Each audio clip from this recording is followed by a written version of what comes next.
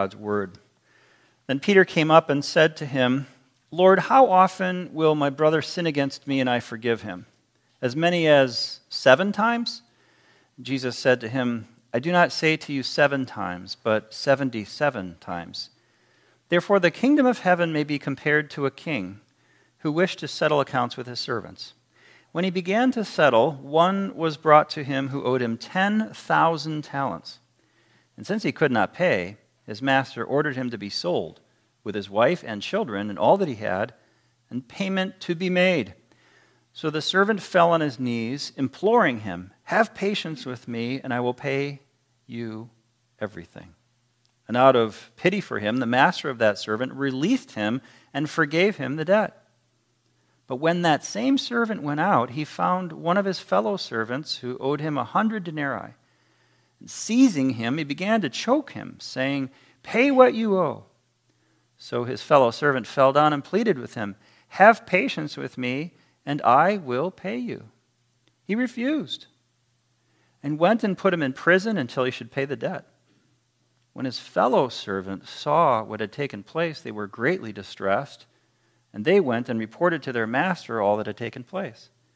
Then his master summoned him and said to him, you wicked servant, I forgave you all that debt because you pleaded with me. And should not you have had mercy on your fellow servant as I had mercy on you? And in anger his master delivered him to the jailers until he should pay all his debt. So also my heavenly Father will do to every one of you if you do not forgive your brother from your heart. Read this far in God's word. Say someone sins against you, asks you to forgive them, and you do. Case closed, we move on. Same person sins against you again. Maybe they do the exact same thing a second time, asks you to forgive, so you do. Same person sins against you again, asks you to forgive. You do. Then it happens again. If you're counting, that's number 4. Do you forgive again? Now that's a good question. 3 times becomes a pattern. Are you becoming a welcoming mat? Is that person learning anything? Are they getting over on you? How many times is it right and appropriate? How many times is it wise to forgive? What is the number of times that Christians are required to forgive the same person for repeat offenses? The teachers in the ancient world called rabbis in the times of the Apostle Matthew and the person Peter, the Apostle Peter that we're reading about, discussed this very question. And they recommended to forgive the same person 3 times. The Old Testament book of Amos repeatedly says, for 3 sins and for 4. Perhaps they wrongly concluded from the prophet Amos that God forgives 3 times, and on the 4th time God judges. But at least 3 times you should forgive. If that's true, if God forgives 3 times, they concluded that the people of God should do the same. God forgives 3 times, people of God forgive 3 times. So what if we could ask Jesus this question? Matthew wrote about the moment when Peter did. Peter asked Jesus this question. What a tremendous gift this passage is for us. Peter seemed to know that the teachers misunderstood the ancient book of Amos. It has to be more than 3 times. Peter also seemed to know that the teachers must have misunderstood God's best for how we should live. 3 times? It doesn't seem enough. So Peter had heard the teachings of Jesus as he had gone around and heard his sermons and his preaching and his teaching and for a couple of years already. And so Peter knew that Jesus was teaching and preaching and emphasizing the importance of forgiveness. Peter knew that we should be more forgiving than 3 times. So Peter took the number 3, the standard of the day, doubled it, and then to be even more careful to apply what he had been learning from Jesus so far, Peter added still 1 more. So it seemed to be quite generous. 3 plus 3 is 6, now plus 1, 7. Puts the question to Jesus in verse 21, Lord, how often will my brother sin against me and I forgive him? As many as 7 times. How did Jesus respond to that? The reply of Jesus to Peter not only went farther than Peter's generous amount of forgiving 7 times, but Jesus told a parable that changed our very thinking about this whole question. We tend to forget our debt to God because God's already canceled our debt, and we tend to remember the debts of others towards us because we've not yet canceled those debts. The main thrust of the parable we'll study is that followers of Jesus must forgive. Christians must forgive or cancel the debts of others. The forgiven must forgive. And the main point is, since we are forgiven by God, we must forgive others. Okay, how?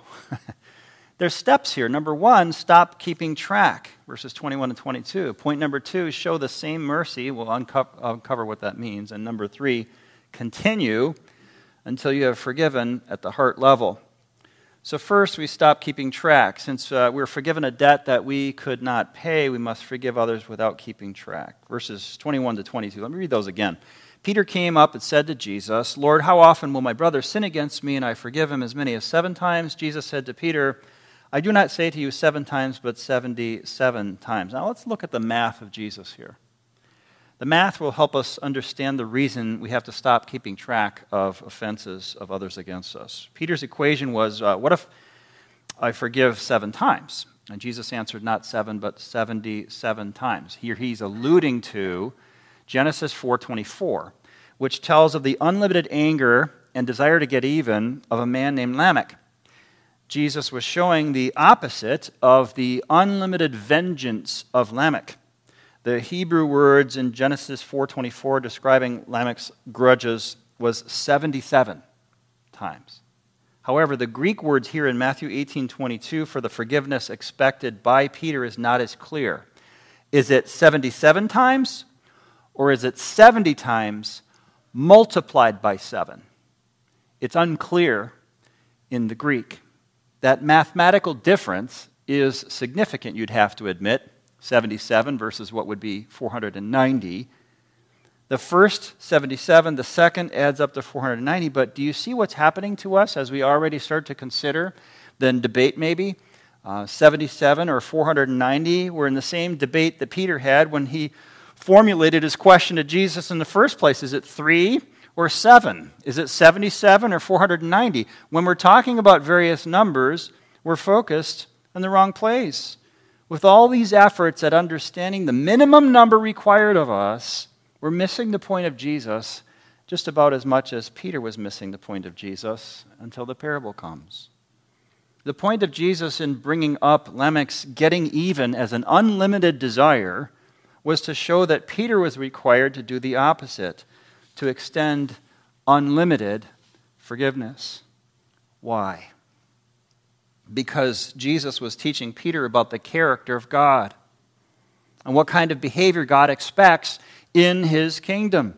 That's why Jesus tells a parable to explain that very aspect of life in the kingdom of God. After all, the parable begins in verse 23, "Therefore the kingdom of heaven may be compared to." It's what the kingdom of heaven is like. He's telling us a direct comparison to this story of what the kingdom is like. So there's a standard introduction here to a parable. What's the kingdom like? We're told in verse 23, it's like a king who wished to settle accounts with his servants. Okay, well, within this parable, God, of course, is the king. He's the king who wishes to settle accounts with his servants. And Peter, the one bringing the question and the one who wants to know the answer, becomes the servant in the kingdom with whom God the king wants to settle accounts. So we have all of a sudden at the beginning of Jesus' parable, the scene where Peter is standing before God on the final day. How will you do, Peter, when you stand before God?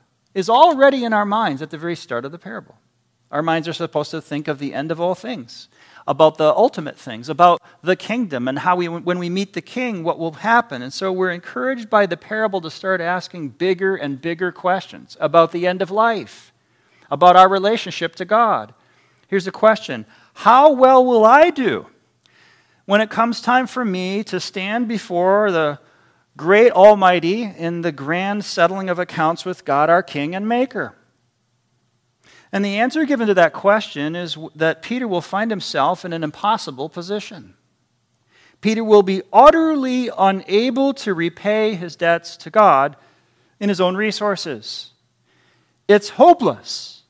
Look at the math. Verse 24. When he began to settle, one was brought to him who owed him 10,000 talents.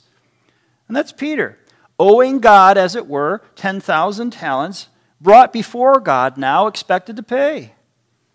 And pay attention now, because Jesus, the great teacher, is connecting something for us that has to stay connected through the rest of our study, in fact, the rest of our lives. These two must remain connected, the vertical and the horizontal. Our debt to God and others' debts to us. We have to fuse those two together if we're going to understand the kingdom and if we're going to be able to forgive. Start with the vertical. God forgave us in order to resolve our relationship with God. Now add the horizontal and keep them connected. Our horizontal relationship to others has this new requirement now to never stop forgiving others. And so that's our first point. Stop keeping track of the number of offenses of others against us. Doesn't matter if it's 3 or 7 or 70 or 77 or 490. Stop keeping track. The requirement for us is given by the Lord Jesus here, a disciple of Jesus. The requirement is unlimited forgiveness. Why? Precisely because the forgiveness received by a disciple of Jesus is unlimited. Now you say, wait a minute. You object to me. You say, wait a minute. Unlimited. I know I'm getting older, and I know I sin every day. I sin a lot. But there has to be a finite number, not an infinite number, of sins I've committed against God. How did you get to infinite forgiveness received by me? How could I have received an unlimited amount of forgiveness from God? Here's how. Because our God is infinitely holy and infinite in existence. So our sins are committed against the eternal being of the holy God. Just as one sin against this perfect God requires that God would need to extend an unlimited forgiveness to us, God also decides not to track our sins. In order for God not to track our sins, he would have to decide not to, because he knows everything. We learned from Psalm 103, he decided to take our sins as far away from us as the east is from the west. He decided not to track our sins. Therefore, since the eternal God who knows all things, the eternal being against whom we've sinned, the only way he could not deal with us according to our sins is by dealing with them another way. And he has stopped tracking our sins. So our horizontal relationships then, we must stop keeping a list of offenses. If we remember the grievances, we have to clear them from our minds. Our hearts, we'll talk about at the third point, erase or delete them. Now you say, wait a minute. That means the other person gets away with it. Hear me now. You're correct. In the courtroom of your mind and heart, they're getting away with it. But there's a higher courtroom than your mind and your heart, and that is the one that really matters, God's courtroom, the courtroom of God's heart. And it's really very simple. Any sin that's covered by the blood of Jesus is forgiven before God in heaven, and they did not get away with it. No one gets away with anything in God's world, in God's kingdom, and in God's courtroom. In order for those sins to be forgiven them, the penalty for those sins was paid by the Lord Jesus Christ, the Son of God.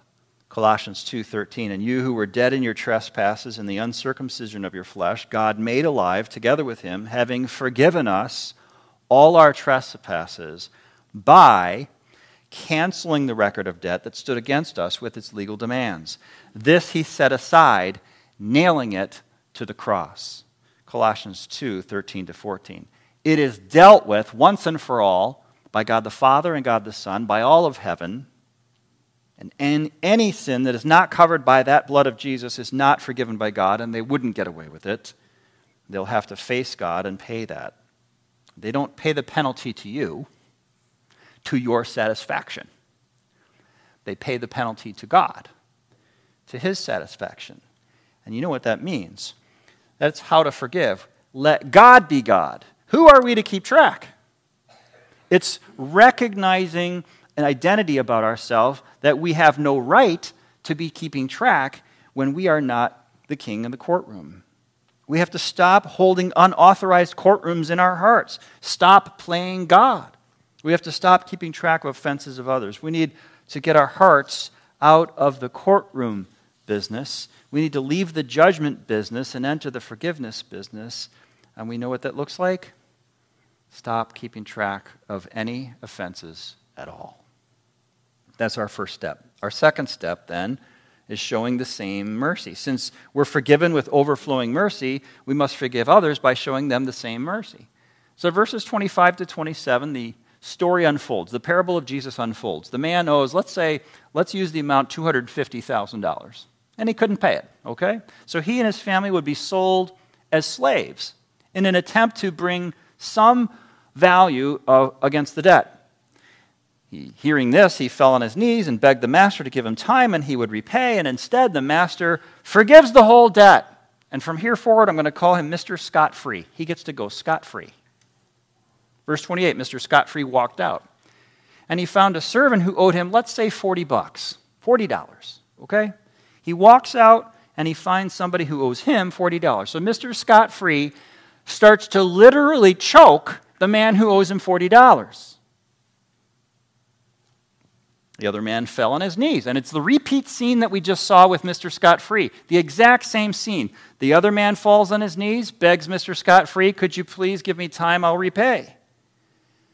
You would think that Mr. Scot-Free would not only give him time, but maybe even say, forgive the $40 debt because you just got forgiven of $250,000. But no. Verse 30 tells us that Mr. Scot-Free put the other man in prison for the $40 debt. Verse 31, someone told the master of Mr. Scot-Free. So verse 32, the master calls Mr. Scot-Free back in and confronts him, saying, I forgave you this huge debt. Should you not have had mercy on the other man as I had on you? That's step 2. That's Peter. That's you. That's me.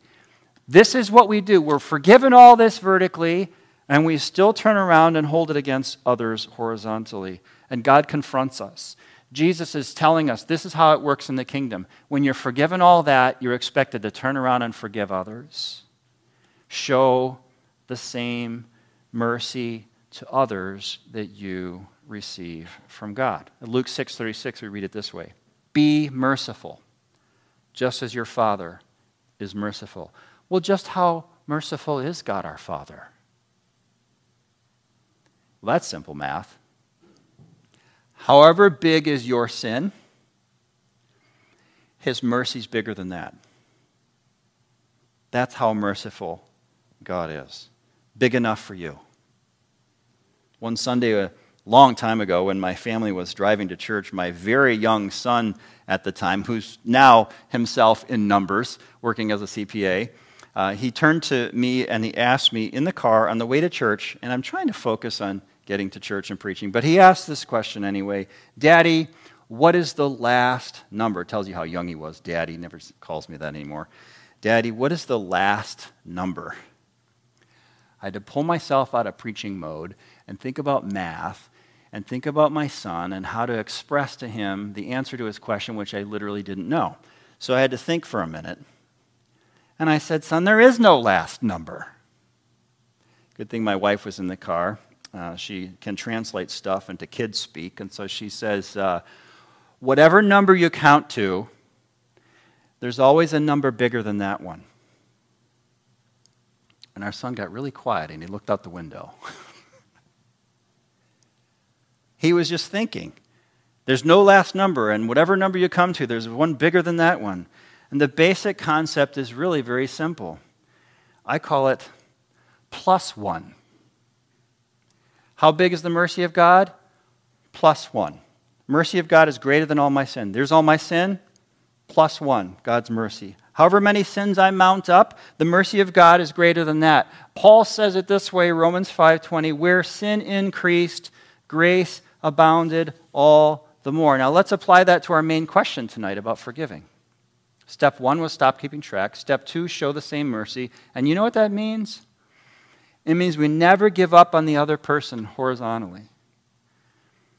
It means that no matter what they do to us, we keep showing mercy in response. There are times when mercy and wisdom will require you to protect yourself and get other people involved and to have meetings and so on. A lot of specifics there you understand. We're just talking about the core concepts about forgiveness.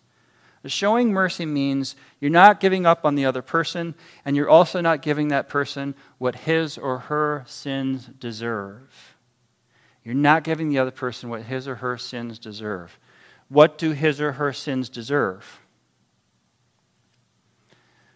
They deserve for God to harm them. And since you're playing God, you would like to harm them. Because their sins deserve that. You're onto something. It's just not your role. Why can't I harm him or her? It's not your place to have a courtroom. It's not your place to keep track. What are you doing in this whole business anyway? It's not your place to dole out punishments. It's not your place to put someone in your personal perdition place and hurt them. God has a courtroom. God is the creator and redeemer. God doles out punishment. God has a heaven and a hell. You don't. And so this whole idea of showing the same mercy includes getting out of the role of God. Here, remember to keep our vertical and our horizontal hinged together. How did God treat you? Did God treat you as your sins deserve? No. God showed you mercy, so how must you treat the other with the same mercy? Verse 33 again. Should you not have had mercy on your fellow servant as I had mercy on you? Listen to how Paul unpacks this in Romans 12:17 and following. Repay no one evil for evil, but give thought to do what is honorable in the sight of all. If possible, so far as it depends on you, live peaceably with all. Beloved, never avenge yourselves, but leave it to the wrath of God. For it is written, vengeance is mine. I will repay, says the Lord. To the contrary, if your enemy is hungry, feed him. If he's thirsty, give him something to drink, for by so doing you will heap burning coals on his head. Do not be overcome by evil, but overcome evil with good. Romans 12:17-21. Vengeance is the Lord's. We are to get completely out of the vengeance business. Even if we don't take action on it, when I have a little vengeance movie showing in my heart, and I keep viewing the same movie of what I want to do to person so-and-so, I'm still in the vengeance business, even though I'm not acting on it. I'm thinking a lot about what that person deserves and what I'd like to do to them. And that's the vengeance business. Stop rehearsing the ways that you've been hurt and the ways that you'd like to respond by hurting others. Why? Because God knows that humans in the vengeance business will be overcome by evil. But humans in the mercy business will overcome evil with good. I wish that we could rewind a lot of these shootings that we're having in our country and explain this parable to them. How do we overcome evil with good? We start by performing good actions. We don't follow emotions. Rather, as Christ-like persons, we make good decisions based on truth, and we show the right actions to others. We decide to turn the matters over to God. We leave it to the wrath of God, as Paul wrote in that passage. We decide to act as people who have forgiven, even if we haven't reached the point of emotionally fully forgiving yet. We decide to take the next step towards those with whom we may still be upset. They're hungry. We feed them. We don't necessarily feel like feeding them, but we feed them. We take the right steps. We decide to take another step towards our offenders. When they're thirsty, we give them cool drinks, and not with a drop of oil and no spittle in there, just a nice, clean, cool drink, a good one, right? We decide to take actions in kind ways towards them. We speak kindly to them. We do the proper things. We act as we should because we are people whose sins have been forgiven by God. And we start to live as people who are at peace with everyone, even when our emotions are still struggling. We stop rehearsing and refreshing grudges, and we're on our pathway to someday finding grace to actually let it go. How? How, preacher? How, Apostle Peter? How, Lord Jesus? By keeping our hearts and minds busy, prayerfully reflecting on the math of the cross and our vertical relationship to the Almighty God, the merciful God. We keep busying ourselves with good decisions about the right thing to do, even though we don't feel like doing that right thing. We show mercy by providing wise and loving steps of follow-through, and we stop allowing our emotions and feelings to rule over us. We ask the Lord Jesus to guide us by this parable and other passages in the Bible. We no longer let our grievances dictate how we behave towards persons. Instead, we start asking Jesus more and more, how should we behave towards this person, and would you give me grace to do so? Well, that's not all.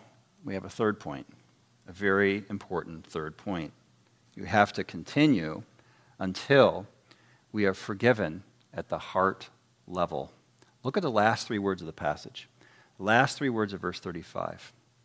From your heart. What a difference from the start of the passage where Peter's coming with technicalities and math and lawyer speak. How many times exactly are we expected to forgive? Is it 7? And at the end, Jesus is talking to Peter about his heart.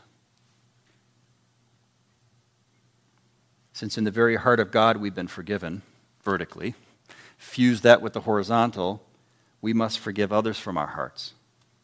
All relationships in a Christian family will be marked by the atmosphere of forgiveness. All relationship across a church community will be shown to have this essential characteristic of releasing people from past offenses in our hearts. Those who will not forgive, hear me now, it's in the parable. Those who will not forgive are shown to not belong. I'll show it to you. Verse 28, the slave went out, grabbed others, choked others. He showed what sort of person he was. The Bible tells us, by your fruits you shall know them. By our behaviors we know people. This slave met a fellow slave who owed him a small amount of money, a few dollars. We called it $40 tonight. And he erupted in anger, grabbed the other man by the throat first, and demanded, pay back what you owe. How could this be the same man who moments earlier had fallen on his knees before the great king and had been pardoned of his immeasurable debt, what we called $250,000 tonight? When you allow your vertical to separate from your horizontal, you become this man. When you forget the math of your relationship to God, you become the unforgiving, demanding person towards others. When your heart's not in it, you develop this huge discrepancy between the forgiveness you receive from God, flowing down like a waterfall to you, and your horizontal, stagnant pond of refusing to get over the fact that someone did you wrong. How could you be the same person who receives the steady flow of a waterfall of refreshment from heaven and in your mind's eye have someone else by the throat making demands? How do we get at this? Let's fast forward 1,000,000 years. I mean it. Literally 1,000,000 years. Fast forward in your mind. 1,000,000 years. You're with Jesus. Imagine him turning to you and say, remember that especially dark season of your life when you lost all self-control and you actually stooped to saying, and then he quotes what you said. And then he says, remember, after that you were doing, and then he describes what you were doing. Wait, stop. No, that will never happen. What I just described will never happen to you.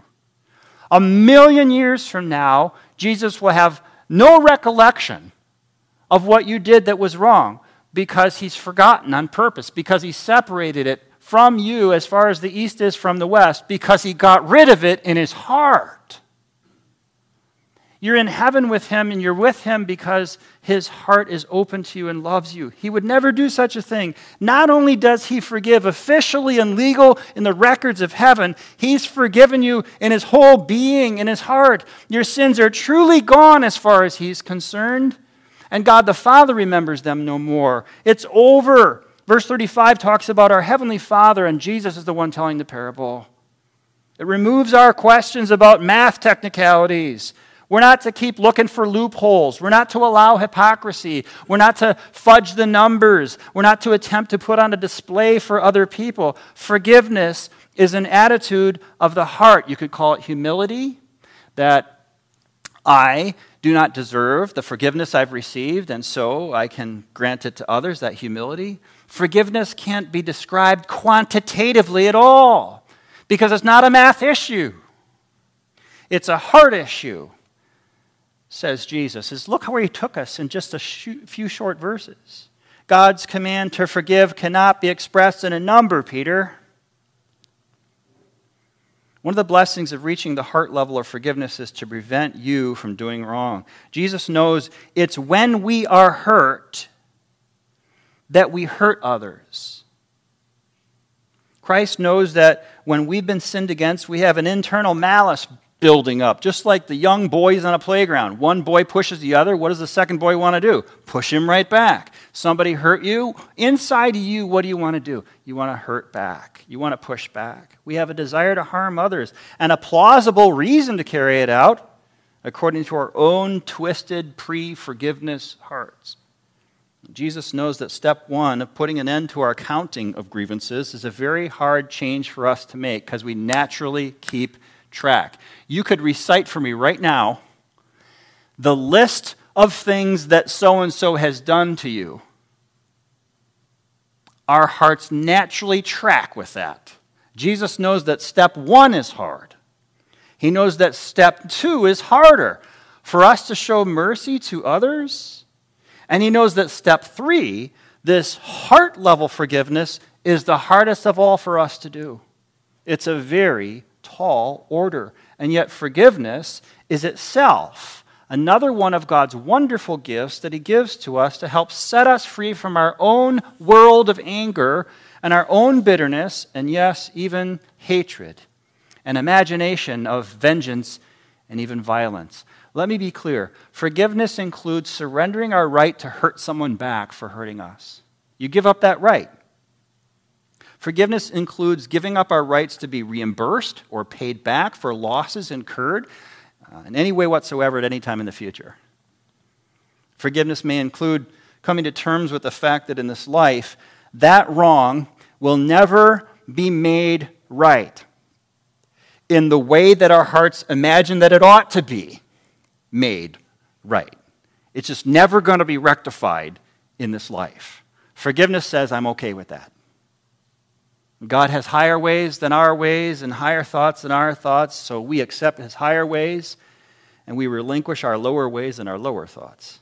Forgiveness is setting ourselves free from the pain and hurt of the offenses so we don't keep fixating on it. We are set free.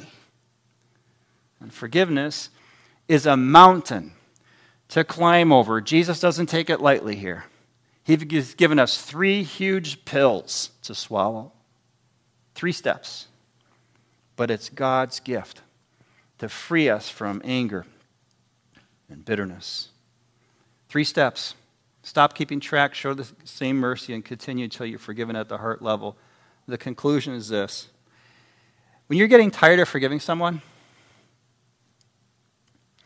remind yourself to fuse the vertical with the horizontal. You've got to keep them together. And start thinking about 1,000,000 years from now. Start thinking about standing before the judgment seat of God for yourself. Start thinking about your relationship to God. Go vertical.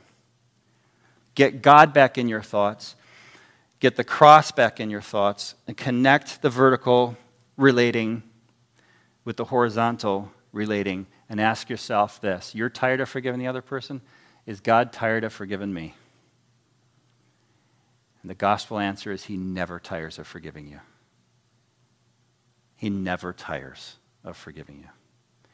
As soon as you start keeping track, you fail to understand how much sin we had against our holy God that's been forgiven by the merciful cross of Jesus. Abraham Lincoln was asked how he's going to treat the rebellious Southerners who were defeated and returned to the Union of the United States. What are you going to do when they come back? Mr. President, sir, what are you going to do? How are you going to treat them when they come back? They're coming back soon, sir. Do you have a plan, sir? What are you going to do with them, sir? Some sort of punishment may be the question expected, some sort of second-class citizen or a punishment or a reacclimation plan.